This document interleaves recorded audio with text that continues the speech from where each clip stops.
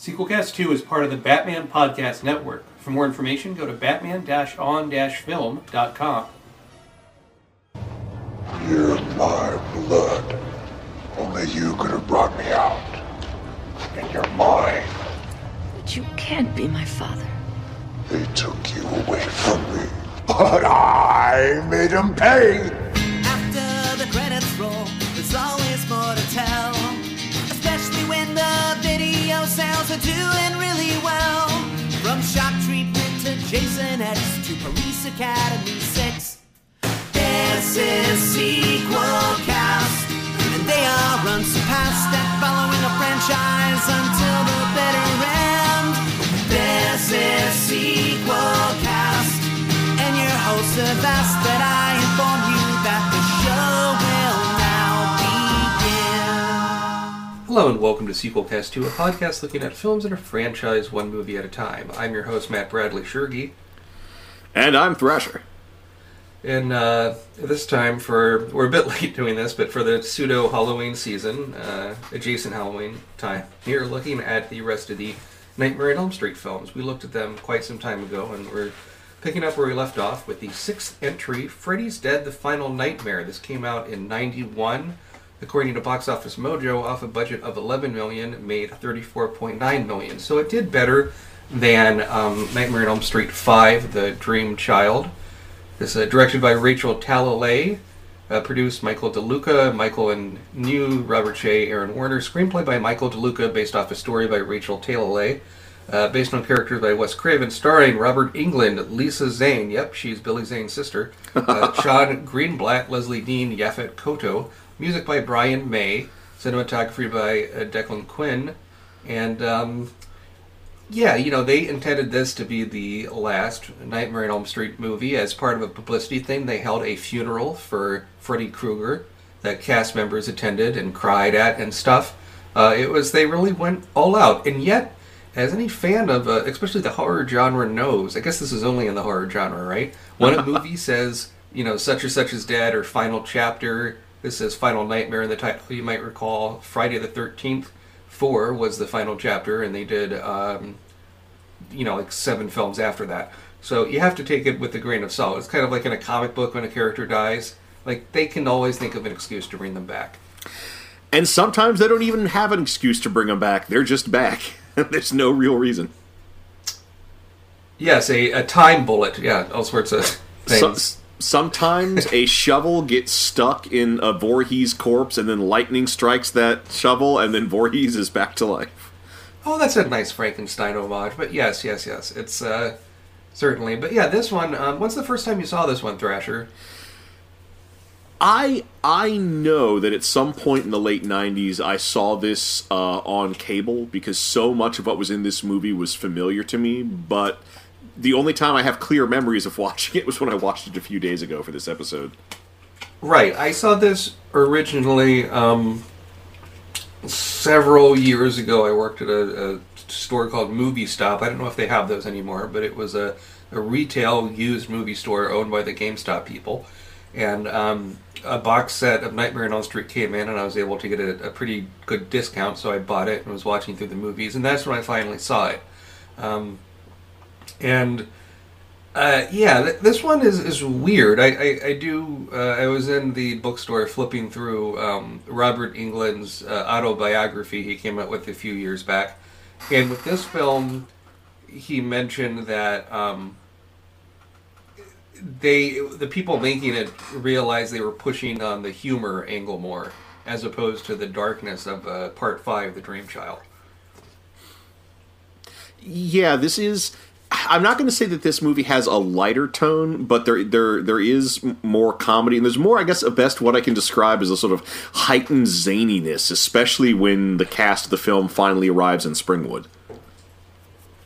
Exactly, and that the Springwood stuff I think is fairly interesting. We'll get into that as we discuss the film. One thing I want to point out, which is cool, is the director, Rachel Talalay. I think she has a pretty neat story. She started at New Line Cinema, kind of at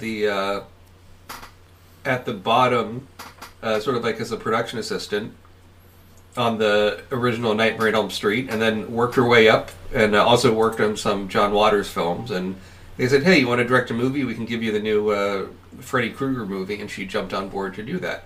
And I think that's really cool. You don't hear stories about that too often. Usually, it's someone gets into directing from doing commercials or music videos, or maybe they might have like a student film or an independent film they took 10 years, scrambling the money to make, and that someone could kind of work their way up from the mailroom, so to speak, and direct a film is really really cool. Well, she really has a fascinating filmography. I mean, she produced John Waters' Hairspray.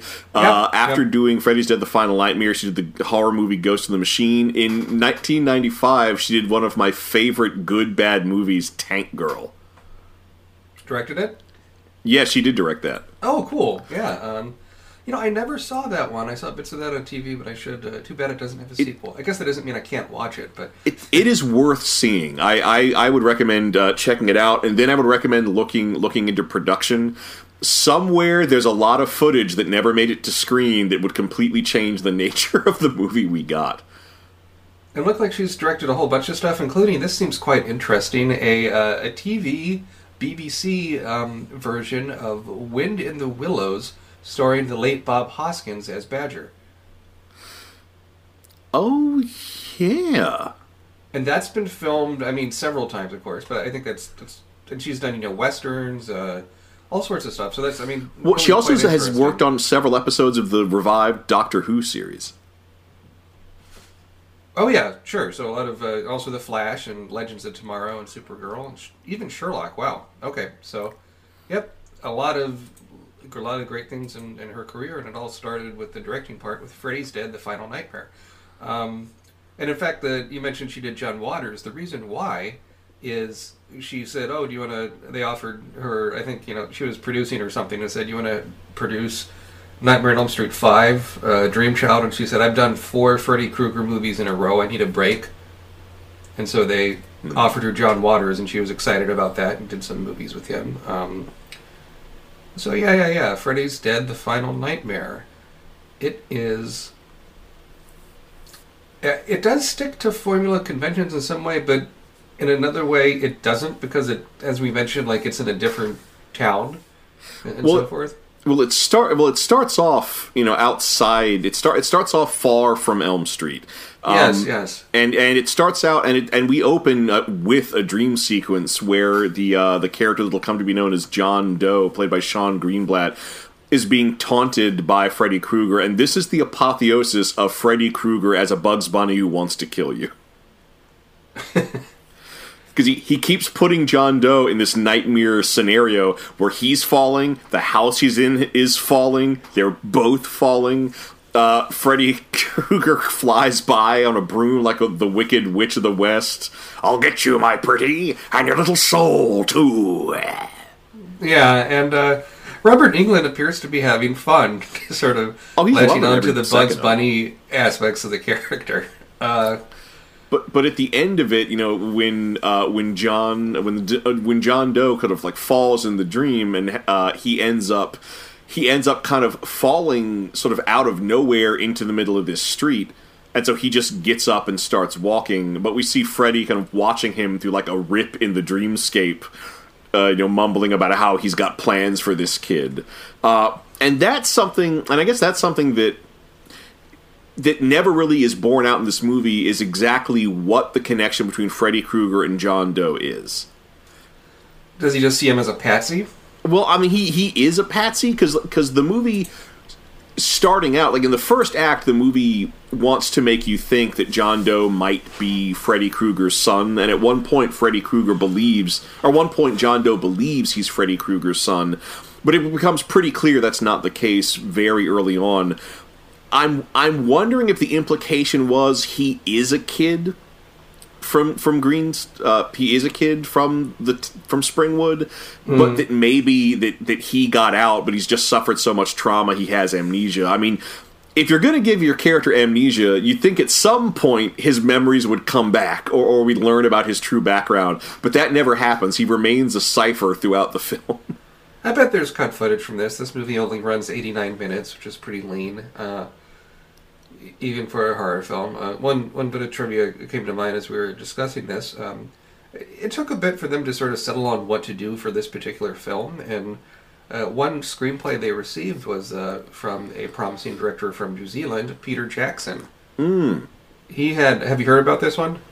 Yeah, it's my understanding that the premise was it was a Friday the 13th movie. I'm sorry, no, it was a Nightmare on Elm Street movie that critiqued the fact that the series had gotten so humorous, where it took place in either the modern day or the near future, where Freddy Krueger was now a Bloody Mary type urban legend that kids would invoke at slumber parties, but very deliberately. And in fact, what would happen is, since no one was scared of Freddy anymore, the kids would use lucid dreaming to enter the dream world at slumber parties and beat the shit out of Freddy Krueger.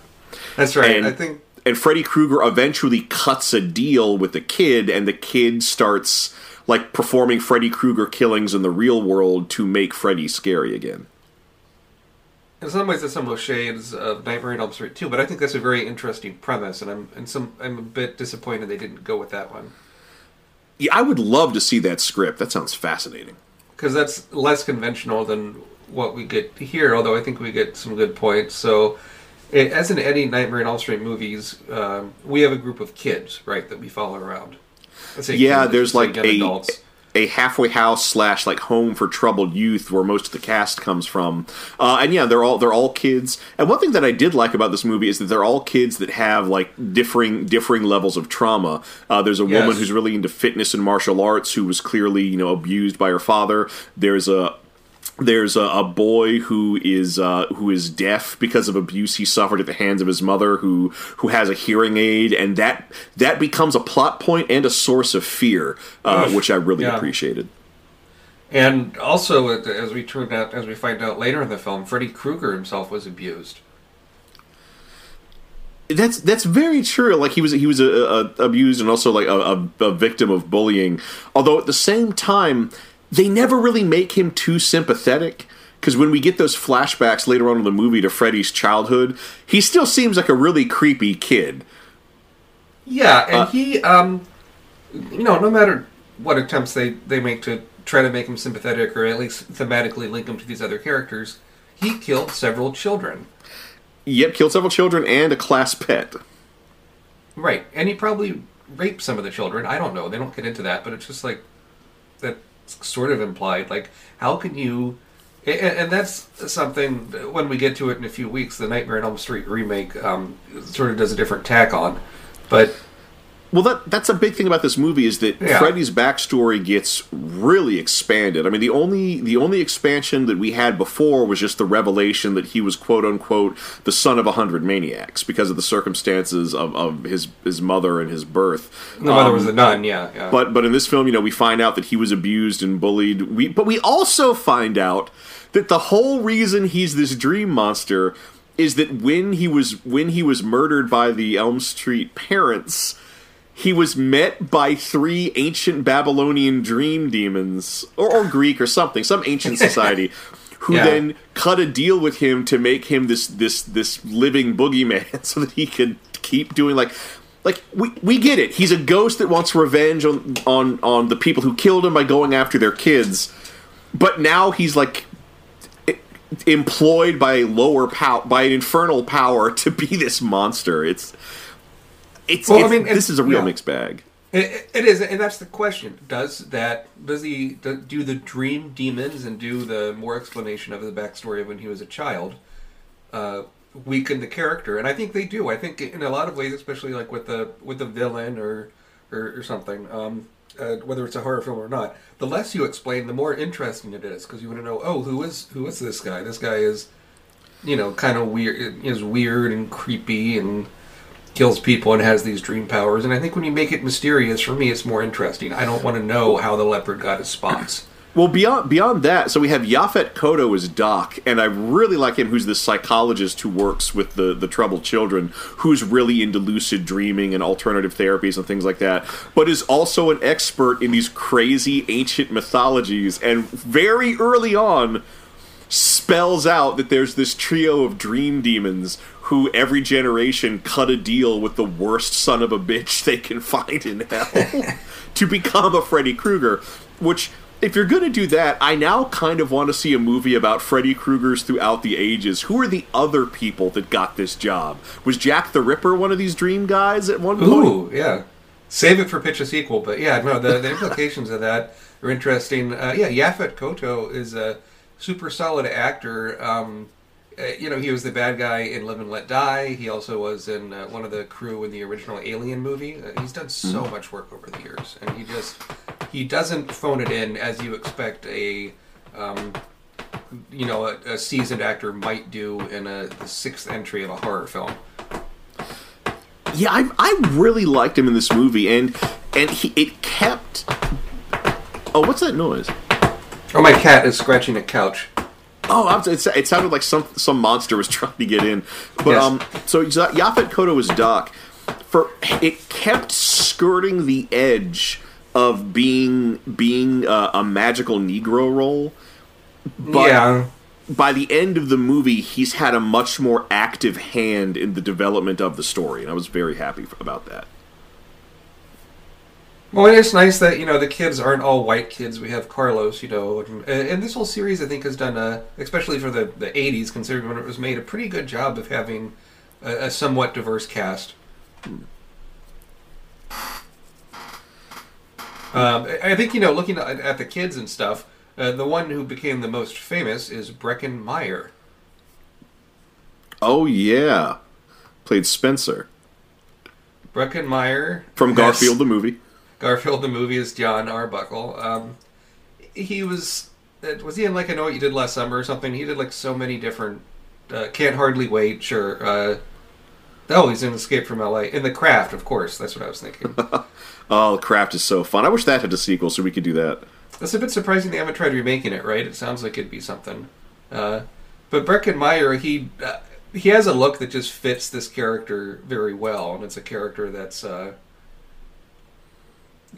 I wouldn't say surfer dude, but he has a very amiable presence.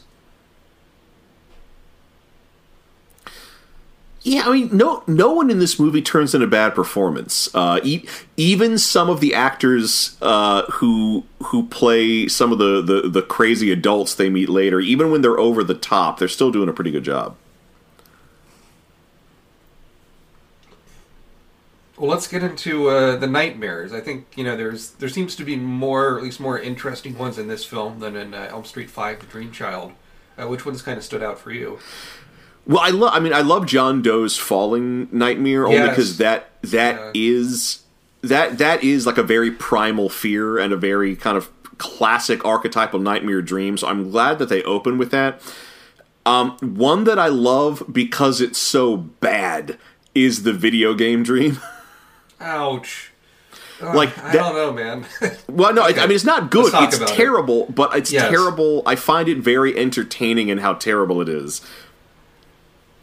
Yeah, so this is with the Spencer character played by Breckin Meyer, and he gets sucked into a video game to fight Freddy Krueger. Ironically, around this time there was a Nightmare on Elm Street game you could buy on the Nintendo. My problem is, and it's a big problem for me whenever I'm a big fan, we're both big fans of video games, but I studied game design in college and stuff, and whenever they try to display someone making a video game or someone gets sucked into a video game, it never looks like a real video game. That's true. I mean, And this looks like a shitty cartoon that's kind of blocky. And the other thing that kind of hurts it is that you could have had a game that looked like this 5 years later. Yeah, that's true. That's fair. The technology the technology for video games and movies is always 10 years behind or 5 years ahead of what's possible with the medium. Right. I mean, you want to see something that has somewhat accurate but somewhat not implications of technology. Look at The Net with Sandra Bullock. Wait, isn't that the one where the hot new game that she's debugging is Wolfenstein 3D, which was 7 years old at that point? I think so, but I'm thinking more of on that they have a scene where from the internet she can type a command and get a pizza delivered to her house. And that's something that really happened a few years later. But that seemed like science fiction when that came out in You say a few 94. years, but it really was more like 10. Yeah, probably. I'm thinking of but World of Warcraft had a tie-in with a pizza company where you could type in /pizza and get a pizza delivered. Oh yeah, they had a lot. I mean, that's a topic for another show, but they had some sure. fascinating tie-ins. Wasn't it? Anyhow, speaking of... Well, as long as we're talking about like dating it and video game technology, so infamously, because the twist in the dream is that he thinks he's going to be able to defeat Freddy, but then Freddy starts controlling him, which leads to some just bizarre comedy where this movie really plays with the overlap between the dream world and the physical world, where Spencer in the real world is like doing these herky-jerky motions and jumping up and down like Mario. Yeah. And it's just so comical. But then, of course, at the height of this, when Tracy enters the dream to go after Freddy, she goes to attack him, and Freddy goes, "Oh, you forgot the power glove!" And he has this crazy steampunk version of the Nintendo Power Glove, but with his own claws growing out of it. I'd buy that as a collectible. Why haven't they made that as like a Todd McFarlane bust or something? Well, there's got to be somebody online who makes a replica of that exact prop. I'm sure someone's cosplayed as Freddy Krueger with the Power Glove, but yeah, Freddy cheats as he often does, and yeah, it's that dream is sort of like so bad that it's funny or fascinating. But the dream sequence that sticks to me with this one is Carlos with the Jeff character. That is my absolute favorite. Yeah, super dark, very mean spirited, even for Freddy Krueger, because this kid is deaf, and I've had some.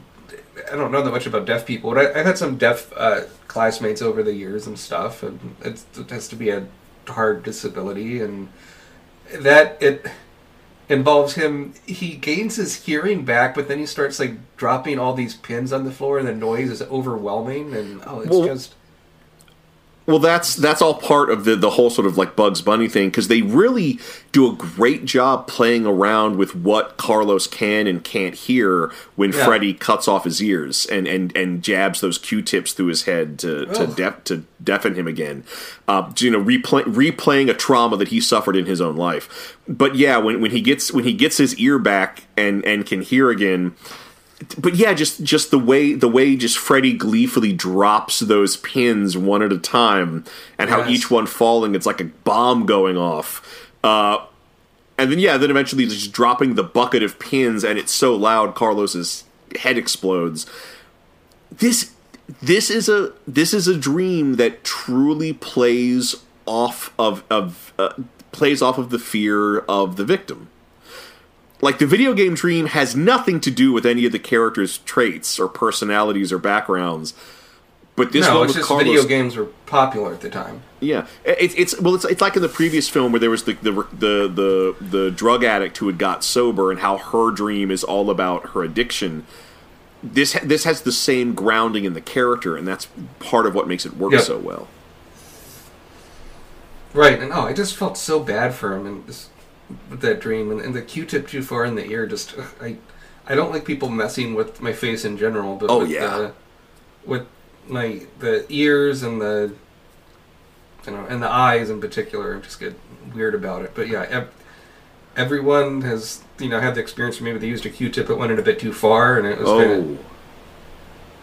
of No. I know exactly what you're talking about. Yes. So I once had a very, very bad ear infection. And so when I was finally taken to the doctor to have it checked out, they have that like scope to look in your ears. Yes. They put that in. My ear was so swollen, or the inside of my ear was so swollen, it couldn't go in my ear. And the doctor trying to put that in to see like the full scope of the infection, it was one of the most painful things I had experienced up to that point. Yeah, just the super tenderness. Oh, I can't. Sure. And your ears, you don't think of, and this is, I'm sort of a tangent, but this is what we do at Sequelcast too. But with your ears, it's something where you don't actively think about them a lot, but when they hurt, they can really hurt. Oh, yeah. And it messes with your balance and all sorts of things. Oh, But the reason these dreams start happening is so we have this character Lisa Zane plays Maggie Burrows, who's a young counselor working at the children's home, and the short version is that when John Doe gets picked up by the police and brought to the home, and they find on his person like just these sort of scraps of information that seem to point to Springwood. So she decides she's going to take John Doe to Springwood, see if it sparks any memories, and see if maybe they can find his parents. Now this happens at the same time that Carlos, Tracy, and Spencer, they've all decided that they want to get out of the home, and they're going to sneak out by hiding in one of the vans. And it turns out the van they hide in is the van that Maggie takes, and so they're all stuck together going to Springwood, which is a pretty good way to get all the characters brought into that setting. But this is a Springwood. This is because I think the implication is this movie might be set a few years in the future, but they go to Springwood, and Springwood is a town without children. Right. The implication is Freddy successfully killed and continued to kill every child in Springwood to the point where they just stopped having kids, and the collective trauma broke the town. And the first sign that something's weird is there's a creepy carnival. It's no more creepy than any carnival you get in a horror movie, but they notice really quick, there are no kids at this carnival. This carnival should be full of kids. And it's all these weird anachronistic adults. They all look a little bit out of date. They all look like they're trying to harken back to that, mythical 1950s suburban golden age. And since you have these teenagers in town, like all the adults are instantly obsessed with the teenagers. And that's when we get another thing that really dates this movie, the cameo from Roseanne Barr and Tom Arnold. Yeah, and they really lay their accent on thick, but I think Tom Arnold does a little bit better. Well, this is something I'm trying to.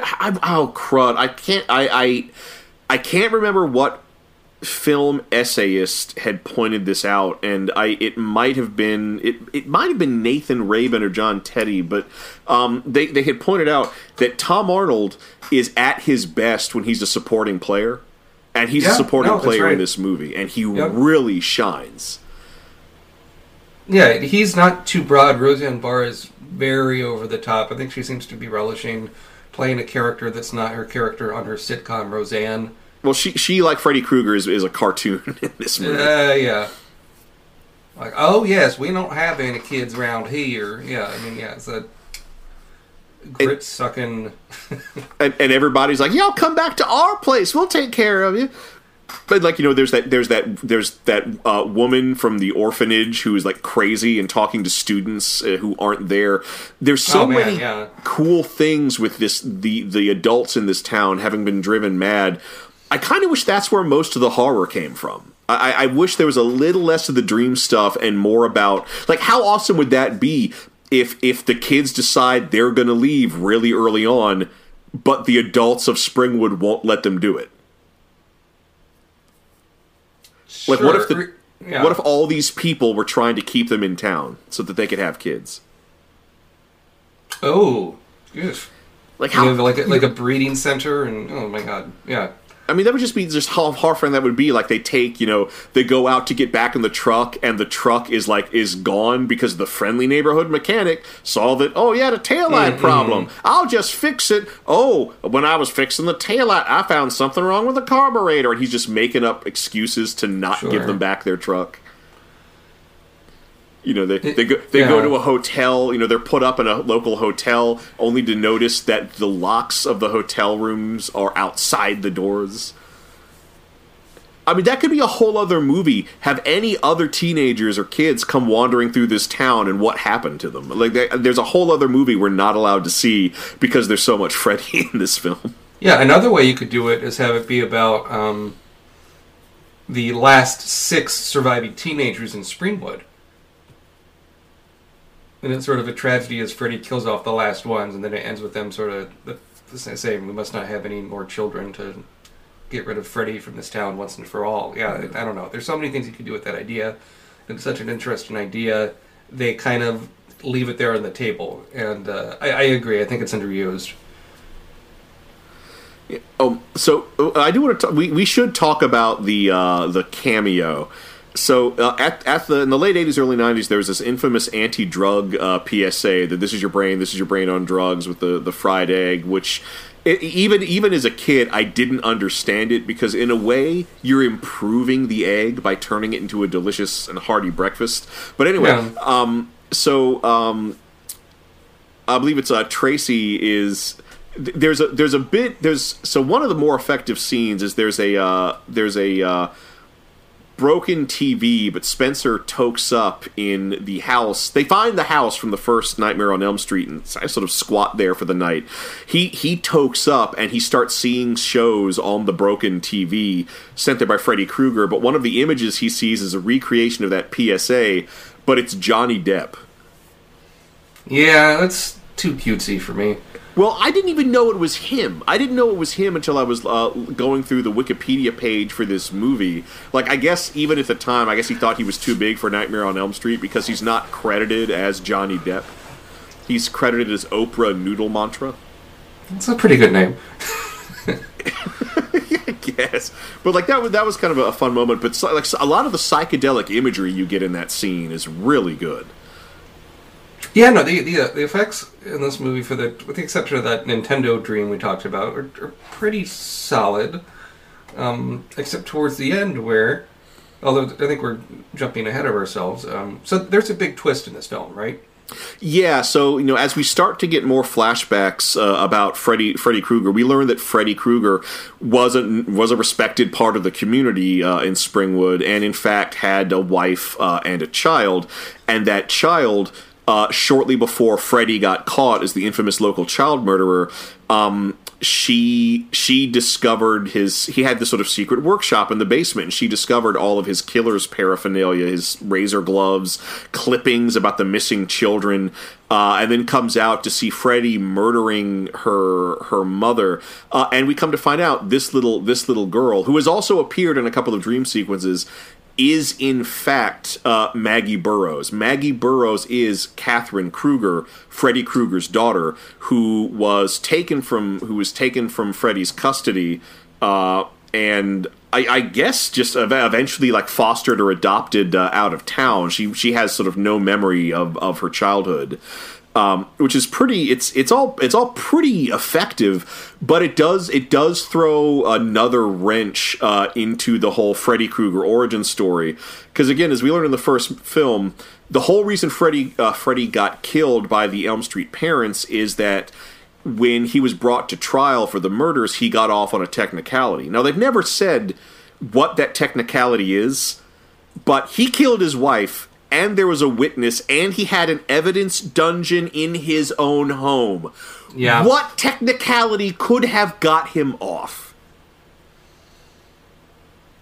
Yeah, it's a shame. And we talked about this quite some time ago in the episode of Freddy's Nightmares that is the prequel kind of thing. It begins sadly when the court case ends. And you could do a whole movie about that damn court case. I honestly would really like to see that. I would love to see a movie piece, about like a police detective trying to find this killer. They then find the killer. The killer then gets off on a technicality, and then we see the Elm Street parents kind of choose to perform this act of collective murder. There's real horror that could be explored there. But instead, every time we go back into this origin story for Freddy Krueger, it gets bigger and more convoluted, and harder to swallow, unfortunately. Sure. But I do like that. I do like that Maggie is Freddy Krueger's daughter. There is something extra horrific about the idea that when Freddy was alive, he had a family.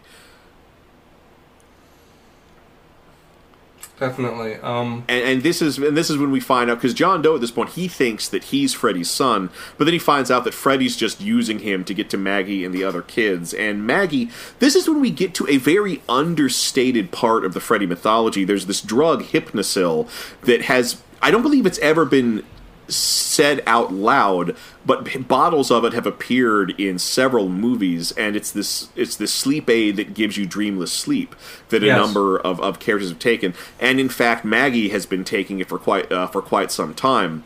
And once she misses a dose and Freddy can get into her dreams, you find out that Freddy's whole plan is when Maggie leaves, he'll be able to go with her in her dreams and can start preying on the children wherever she settles down. And this leads to, I think, one of the more chilling lines where, and this is the line I remember because it was on all the ads for this movie at the time, where he just gleefully says, "Every town has an Elm Street." Yeah. But that's true. I think that's one of the reasons why this series has been so effective. There's an Elm Street in the 3 blocks from where I grew up. There's an Elm Street where I live now. There's an Elm Street near where we lived in Savannah.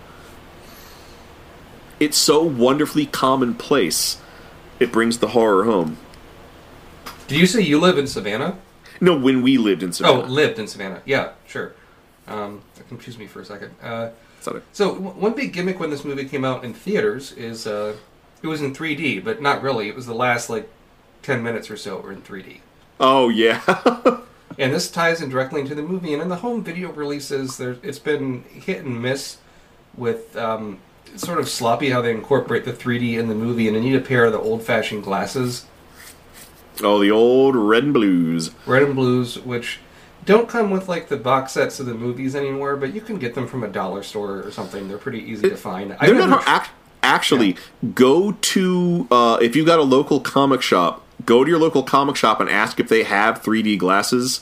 More likely than not, they will have a stash of 3D glasses. Fascinating. I know this from experience. I bet. Did you try watching this final sequence in 3D? Regrettably, no. The version of the movie I had access to did not preserve the 3D effect, which is sad because I've got 4 pairs of 3D glasses, half of them from comic shops, that are handy and available to me. But it is kind of neat because when Maggie gets back to the home and talks to Doc, Doc's like, okay, well we got to go into the dream, and they finally play with something that we've been talking about since the first film, the idea that objects can transfer between dream and reality. And so the plan is, we'll send Maggie into the dream world to do a lucid dream, to grab Freddy and then bring Freddy into the physical world where hypothetically he'll be mortal and we can kill him. And part of doing this is that Doc shows her these 3D glasses, and it's full Inception. He's like, these are your totem. If you have these, you can look through them, and you will know what is real and what is a dream. Right. And that's pretty effective. And it all ends. There's a nice callback to the boiler room. In the end, it does, after some false starts, it does work. She is able to pull Freddy into the physical world. Stabs him with his own claws, and eventually Freddy gets blown up by a pipe bomb because one of the characters was into explosives. And when Freddy is blown up by the pipe bomb, we see the 3 Sumerian dream demons rendered in very bad CGI. Yeah. I will dare say, even for the time, emerge from his body and go, no! One of them sounds like Johnny Cassier, actually, did you notice? It might be. And they look like little steak things. And the one thing I could not confirm if that was or was not Johnny Cassier, but it really sounds like it. Mm-hmm. One thing I do want to touch on is when she has those glasses and is able to see Freddy's mind when she does the lucid dreaming, is you get a lot of sort of quick clips of Freddy as a child and abused by his one of his foster parents, and his foster father is played by Alice Cooper. Oh, I completely missed that. It's blink and you miss it. I wish they would have he actually I think does a pretty good job of being menacing. I kind of wish they would have focused on that a bit more. I'm kind of surprised he doesn't have a song on the soundtrack. Iggy Pop does. Yeah, although, do you know what other horror movie franchise Alice Cooper was involved with? Oh, do tell. So you mentioned song on the soundtrack. He did the song on the end credits for Friday the 13th Part 6. And it's He's Back, the Man Behind the Mask. Have you ever heard it?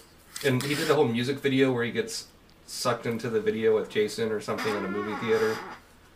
I must have heard it only because my wife and I did a rewatch of Friday the 13th last year. And so they don't feature it prominently in the film. I think it's more pop than Alice Cooper's sort of comedic dark rock stuff. but it's catchy little numbers. He's back, the man behind the mask. But I do. So hypothetically, Freddy is dead because the dream demons leave his body. But over the credits, I actually kind of like this. We get a montage of Freddy's best moments. Yeah. Which works as a tribute, especially if you can buy into the idea that this was going to be the last Freddy movie, at least for a while. Right. The Jackass 3D did the same thing with a montage of their best stunts from the show and the different movies. Even the last episode of Beavis and Butthead, before the end credits, had a really lengthy sort of montage with, like some are you talking about the Beavis and Butthead Are Dead episode? I think so. But they used some, like, old song to it or something. Some, like, song from the 50s, and Mike Judge said it made people cry, which surprised him. Interesting. I don't know that much about Beavis and Butthead, will be my caveat to get out of getting all those facts wrong. But, yeah. So, and I think they could have drawn out the final fight with Freddy. If it's the final fight, really make it a final fight. That is done with a bomb and all that. They could have stretched it out a bit more, is what I'm trying to say. Well, there's a part of me that kind of wished his death could have been a bit ironic. Like, what if he died? What if they force-fed him a bunch of Hypnosil and he died of an overdose? I mean, that if sleep killed Freddy, that would be a wonderfully ironic end. What if they stuff him in the furnace? I don't know. Oh my gosh, yeah. Recreate how he was killed by the Elm Street parents. That would be a wonderful full circle of an ending. Right. Oh well. So, yeah, this is Freddy's Dead, the Final Nightmare. The poster says they saved the best for last. I have to disagree. I would give this a not recommend. I don't think this is the worst of the series, but we've seen better. They can try harder. It feels like they're not trying as hard. And that being said, there's some good dream sequences. Yaphet Kotto, as you mentioned, is quite good. And I like this better than the fifth one, The Dream Child. I think this is a better movie, but I don't think it's as good as like the first movie or some of the other ones. So it kind of falls in the middle of the pack for me. So it's just not quite good enough to for me to say a sequel yes to. So I'll give it a sequel no. I'm going to give it a sequel yes, only because I had a great time watching this movie. Okay. It had some great ideas, even if they weren't very well executed. I loved all the characters. As much as I prefer Freddy as a specter of horror as opposed to a murdering Bugs Bunny, this is the best version of the murdering Bugs Bunny Freddy. Yeah, I'll give you that. I think it's a good balance between the bad and the, this kind of darkness and the humor, and they really push the humor enough where it becomes pretty absurd. It's a fine line to walk, certainly. Yeah, and we'll talk about it more next week, but I do like the fact that the franchise overall respects Freddy's death. This Freddy Krueger never comes back. Okay, that's fair. It's the first absolute ending he's ever had, and which actually harkens back to a great speech Freddy gives in this movie. Is he lists all the ways they tried to defeat him in the past films and how none of them worked. So, what would you do for pitch a sequel for this? Well, if I'm going to pitch a sequel, I am going to stick with the idea. that Freddy Krueger is dead. It is going to be a Nightmare on Elm Street, but it's not going to be a nightmare that involves Freddy Krueger. Not that his imagery won't be invoked, but that essentially I'm going to run with the idea that the adults of Springwood really, really want children, and so that's going to be the whole thing. A group of kids. Let's say a school field trip. There's like one of those like school band field trips where you got to go cross country to go to regionals. The truck breaks down near Springwood, or the bus, I should say, And so they're brought into town to have the bus repaired, and the townsfolk keep making excuses to keep them there. And the short version is, one by one, all these students are split up and, for lack of a better term, assigned to different families, where they are sort of forced into these different archetypal childhood roles. You know, the sports star, the little daddy's little princess, the music prodigy, the town weirdo kid. And that's going to be the horror. It's all going to be this human psychological horror as these broken adults try to force these students into these sort of childhood roles that they are far too complex for and that they've already grown out of. And and the other thing though is that they are going to. So Freddy's dead, so he can't kill them. But at some point, the parents are going to start killing them. Either because there is going to be one adult that is just outright, well, that's just what happens on Elm Street. Kids die. And so they're like recreating Freddy-type murders. But as for the other ones, it's like for instance, let's go with a Hypnocil overdose. One of the kids is having trouble sleeping, and why wouldn't they? So one of the adults sneaks some Hypnocil into their chocolate milk, and they die in their sleep of an overdose. Like this is going to be a really rough, really hard to get through movie. But that is because it's not going to be psychedelic horror. It's all going to be very real and taken from mundane things taken to extremes. Would one of the parents be played by Michael Ironside? I don't see why not. I mean, one of them, I would want Robert Englund to be involved, so maybe he'll play the mayor. Okay. Cool. I think for mine I would set it more modern day, so several years had passed. I am assuming that Robert Englund is still Freddy Krueger. He's willing to come back for one more movie or whatever. And it would be about a group of young game developers at a startup, and they're doing... they got the license from New Line Cinema to do a Nightmare on Elm Street video game. And it would be on cell phones and all these things, and somehow, I'm not sure, with some plot machinations, it would be because of technology and phones and everything, people are getting much less sleep than before. And because of that, Freddy Krueger can't enter their dreams because there's not enough time for him to manifest. Not enough time for them to get that deep REM sleep they need for Freddy to jump in there. So he somehow harnesses technology or starts communicating through the game as these developers are developing it. And it would have a lot of sort of like techno horror, H.R. Giger sort of imagery, and it would end with sort of a final confrontation in sort of like a dream world, but it's kind of polluted by technology, and Freddy would have an army of like little Freddy robots or something. So it'd be a bit more science fiction-y. And it'd be called Nightmare on Elm Street Online or something.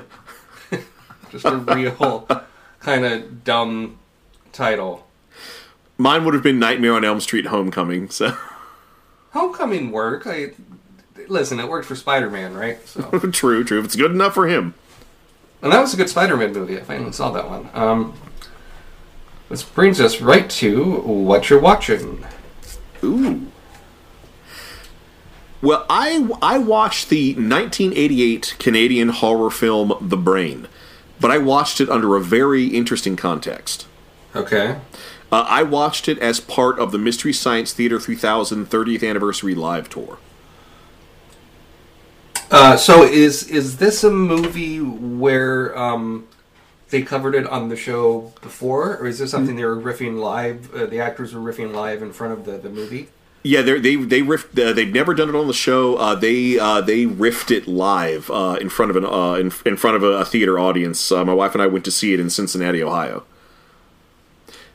And it was great. Joel Hodgson was there. Jonah Ray was there. Tom Servo and Crow were there. The woman who plays Cynthia the Clone was there and acted as the MC. And they kind of winkingly acted like it was part of the show. So Joel did do commentary then? That's exciting. Oh yeah, he was part of it. And okay. well, the way they kind of justified a lot of things.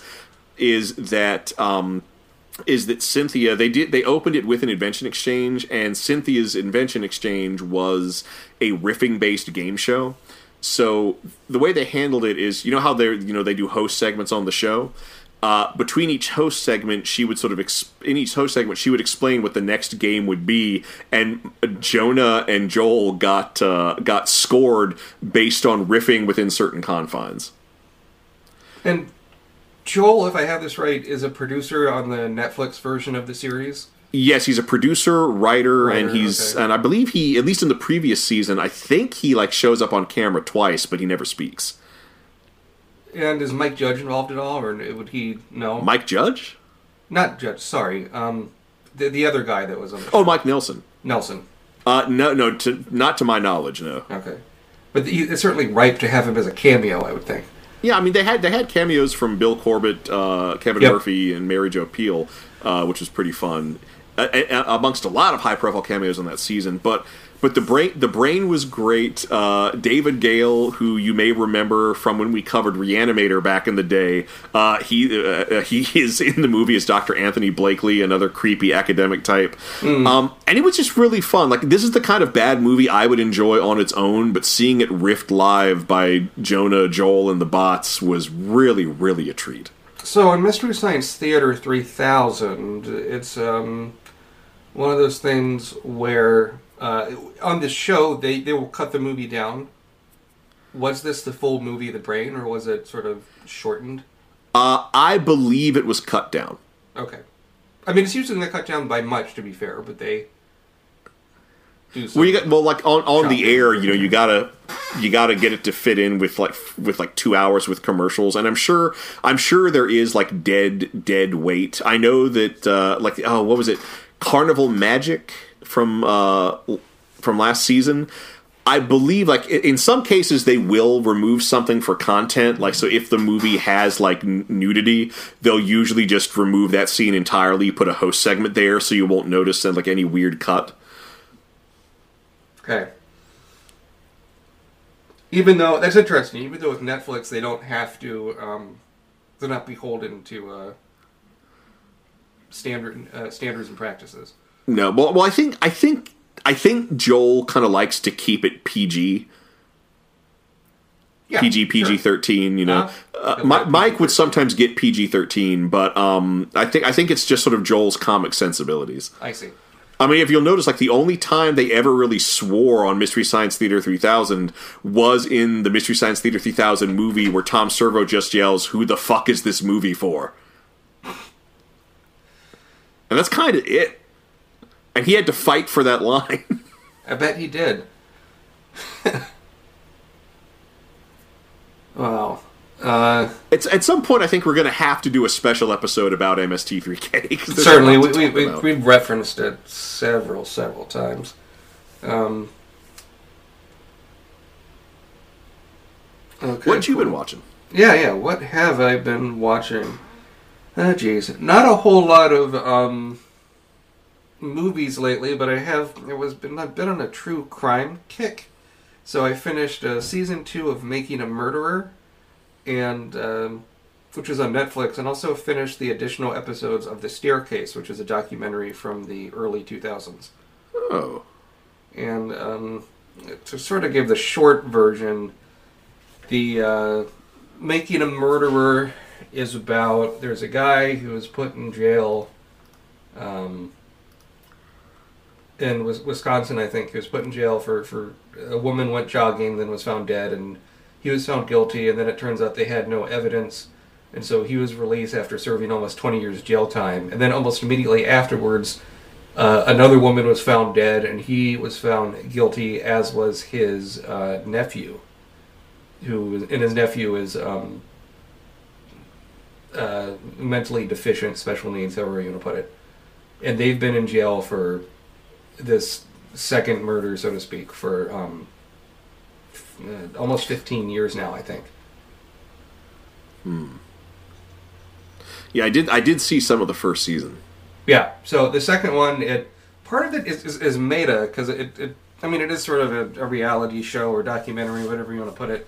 And it comments on the success of the series and is a bit backpatting. And I think my problem, and it's part of the reason you might consider this a spoiler, but there's no closure really, and that's just due to the reality of what's going on with the case at the moment. So I don't think it's as. It seems to be spinning its wheels a lot. I don't think it needed. It does so many flashbacks to the original season and stuff. I don't think it's as strong as that first season was. On the other case, The Staircase, I thought had a much more satisfying ending. The Staircase is a different documentary, but in a similar style. It's several hours long, split up into episodes, about a man was out having some wine with his wife, and by the swimming pool, and she goes to get some more wine from the kitchen. He doesn't hear back from her for a while. Then he goes to check, and she's found dead at the bottom of the staircase. And he's the suspect, and he goes to jail for almost several years, and he claims he's innocent, and it's about his fight for a retrial and how that affects his relationship with his kids and his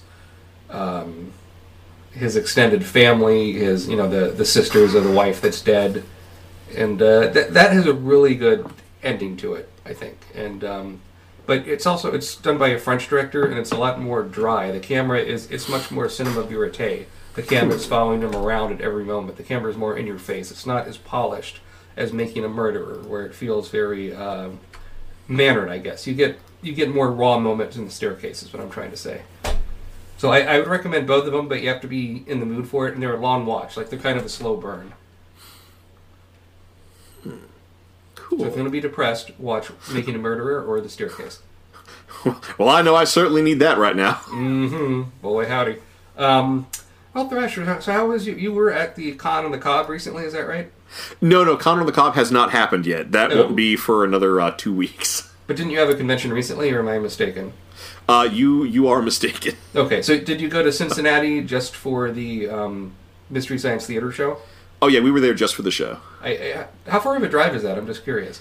Oh gosh, it's about we hit some traffic, so it was about 2 hours. Oh, so you did you spend time in Cincinnati, or? We showed up early and had dinner there. But you didn't sort of make a trip of it, like a weekend of it. No, we were really just there for the show. Cool. Was it pretty crowded? The theater was packed. And was it a big theater? It was kind of one of those like old timey revival theaters. Ah, yes. So like it wasn't like it wasn't like stadium seating, but it was sizable. It had balcony seating in the back, two opera boxes on either side, and it was the Taft Theater, I believe. We ran. And how was the sound of like the people in the microphones riffing on the movie compared to the movie itself? They overall the audio was really, really well balanced. Although, so there was a bit where they brought someone out of the audience to join them on stage to riff with them. Yikes! And the mics were just sensitive enough that while everyone was cheering, if you listened carefully, you could hear Joel giving her instructions on what to do. Ooh, that's interesting. Was she fed lines, you mean, or? Well, they don't, and I think rightfully so. They don't trust anyone to be funny, so they have some pre-written riffs and a timesheet, and essentially, it's okay. When I tap you on the shoulder, you say the next line on your sheet. That's a smart way to do it, so they don't look like idiots. So they don't look like idiots. You don't get some crazy person just like cursing the whole time. Whatever they would do. Which our friend Jersey Jason, who is part of an improv comedy team, had to deal with recently. Could you mind sharing that story? Well, just that. So he was emceeing an improv show. So to give him a plug, his show is called The Odd Lot. Is that right? Yeah, The Odd Lot in Savannah, Georgia. Great. Okay. And so short version is he was emceeing a show, and apparently I don't have the full context for all this, but apparently some asshole, possibly two assholes, anytime they asked for a suggestion was always pitching just the most awful shit, including Yeah. stuff. I don't want to. I don't want to date this podcast, and I don't want to bring everybody down. But a tragedy happened just yesterday, as of this recording, and that very day, one of these people in the audience was making suggestions based on that tragedy. And when they did the thing where they would open like scraps of paper that people had been written on from the audience, again, it was the most awful shit. It's all stuffed with and nonsense. he nearly had to stop the show and had these people escorted from the theater. I think he probably should have had them thrown out. Now, not being there, I'm just... but yeah, I used to host trivia for a national trivia company Oh yeah. several years ago, and I had an encounter that I should have had the person thrown out. And it's like, you don't know if the guy's going to punch you or what. Like it's a very awkward situation. If you're lucky, it's just the person who answers every question with "my balls," but Yeah. sometimes it is a real jackass. No, mine. I can say the story. I don't think I've said this on the show before. Have you heard this, Thrasher? No, actually, I don't think I have. Okay, yeah. So this is, and I got fired for this, but Oh wow. I think I did the right thing. So, and I will say, in Devil's Advocate, I made the mistake of that same day I went on a flight from Atlanta, Georgia to Portland, Oregon, which is about a 6-hour flight, I guess, 5 to 6 hours, and I was jet lagged and didn't get much, whatever. I was sleep deprived. I wasn't in my best state of mind. But we had this fellow at this bar. Let's call him Jimmy. I don't know his name. I hope it's not Jimmy. But I don't think he's listening. And so Jimmy would... the idea is, if you go to a bar to do bar trivia, you should, get food and drink, or at the least a few drinks, right? You should spend money there to patronize the business. Wouldn't you agree? Yeah. So old Jimmy, he would show up by himself. He was a real trivia whiz. And sometimes with friends, and he would never buy anything at the restaurant. He would just get water every time. If he won a free beer token, then he'd use that to get a beer, which we'd give away those as prizes if you got like bonus questions right or something. But so this guy was just a real piece of work. And the mistake I made, and I think since I've worked for this company, they've changed the advice they give to people. A big part of hosting trivia is a scorekeeper. Is you have to keep track of all the points, right? Right. And add it up. And then you get sort of an update of who's in what place.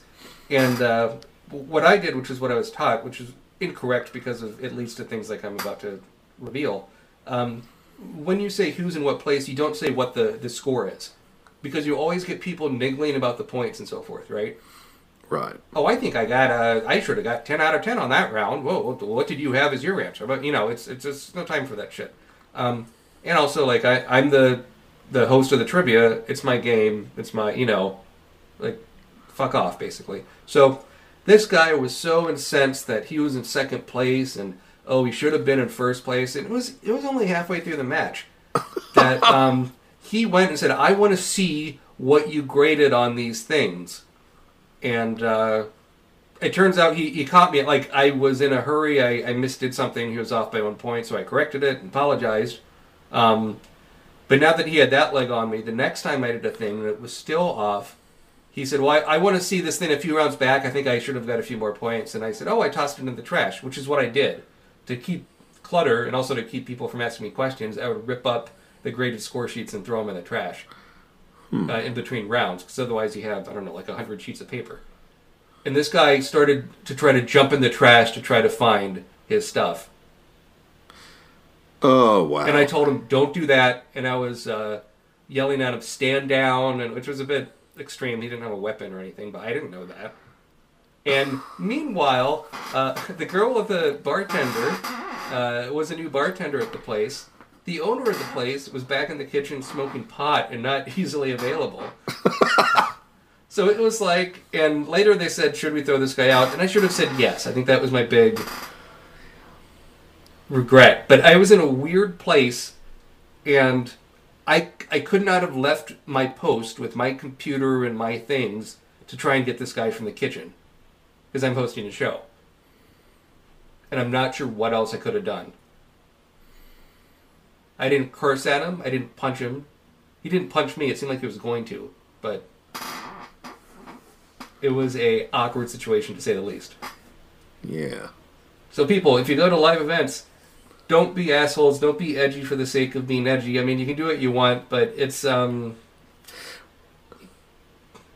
beyond that, if you are about to go digging through the garbage, maybe you should Yes. consider if it's really worth it. right. Do you want to be known as the raccoon that went through the garbage? I don't think so. So, next week on Sequel Cast 2, we'll be talking about Wes Craven's new Nightmare. Oh, I cannot wait.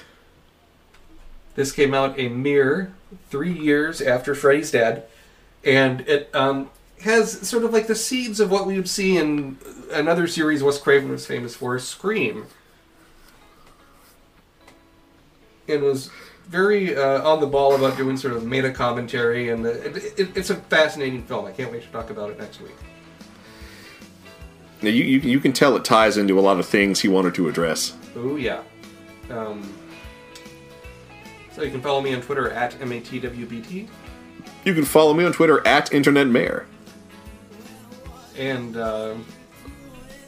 you can follow the show on Facebook. Just go to Facebook, look up SequelCast2, or you can, if you like the show, please leave us a review on iTunes. We love that sort of stuff, and it helps our rankings, which helps our downloads, and it makes everybody happy. So, before we sign off, we're going to do our sequel scene. Yes, we've got a scene between John Doe and Freddy Krueger. And you going to be Freddy, I assume? If you would prefer Freddy, I don't mind doing John Doe. Okay, I'll be Freddy. So, what's the context here? So the context is is that John Doe is in the dream world confronting Freddy Krueger. Okay. I know why you let me go. Oh, do you think I'm your daddy? Ron. But you let me live. Only long enough for you to bring back my daughter. Your daughter?